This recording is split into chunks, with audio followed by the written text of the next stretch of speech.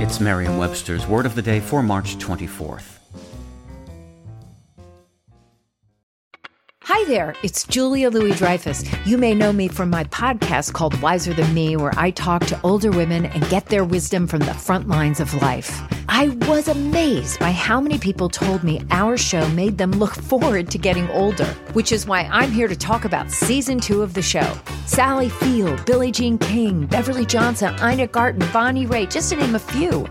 All hail old women. Wiser Than Me Season 2 is out now from Lemonada Media. Today's word is timorous, spelled Timorous. Timorous is an adjective that means of a timid disposition, fearful. It can also mean expressing or suggesting timidity. Here's the word used in a sentence. The study suggests that timorous people suffer from stress more frequently than their bolder peers. The words timid and timorous don't just have similar spellings and meanings, they are etymologically related as well. Both words ultimately derive from the Latin verb timere, meaning to fear.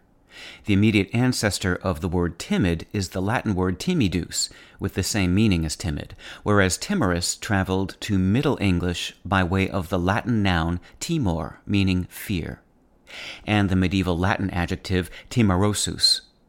Timid may be the more common of the two words, but timorous is older. It first appeared in English in the mid-15th century. Timid came on the scene a century later. Both words can mean easily frightened, as in a timid mouse or a timorous child, as well as indicating or characterized by fear, as in he gave me a timid smile or she took a timorous step forward. With your Word of the Day, I'm Peter Sokolowski.